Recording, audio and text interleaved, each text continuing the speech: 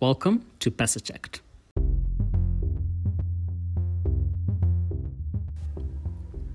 In this episode, we'll look at how viral content isn't always what it seems.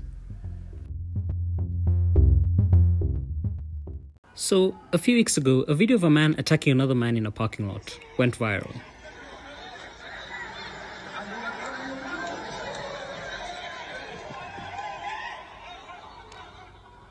The caption claimed it showed the president of Guinea beating a minister who allegedly misappropriated funds meant to help fight COVID-19.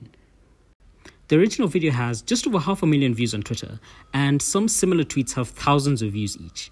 But the video wasn't of a president beating up one of his ministers, or, as some posts claimed, beating up his chief of staff over some unknown impropriety. Pius Enywaru, who's one of our fact-checkers, reported that the video first appeared online years before the coronavirus crisis.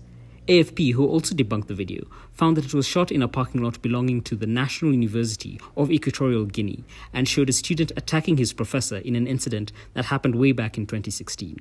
If you've been on the internet for really any amount of time, you'll know that photos and videos are constantly shared alongside misleading captions. But this isn't always immediately apparent.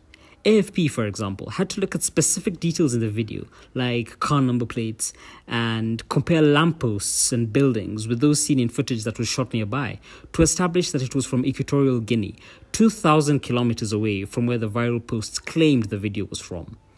Obviously, fact-checking is time-consuming and highly specialized work, but if you have doubts about a piece of viral content, doing something as simple as a reverse Google image search, which also works for video stills, can help you quickly estimate the origin of what you're looking at. That's it from us today. See you again next week. Remember, you can read all these fact checks in full on our website at pesacheck.org.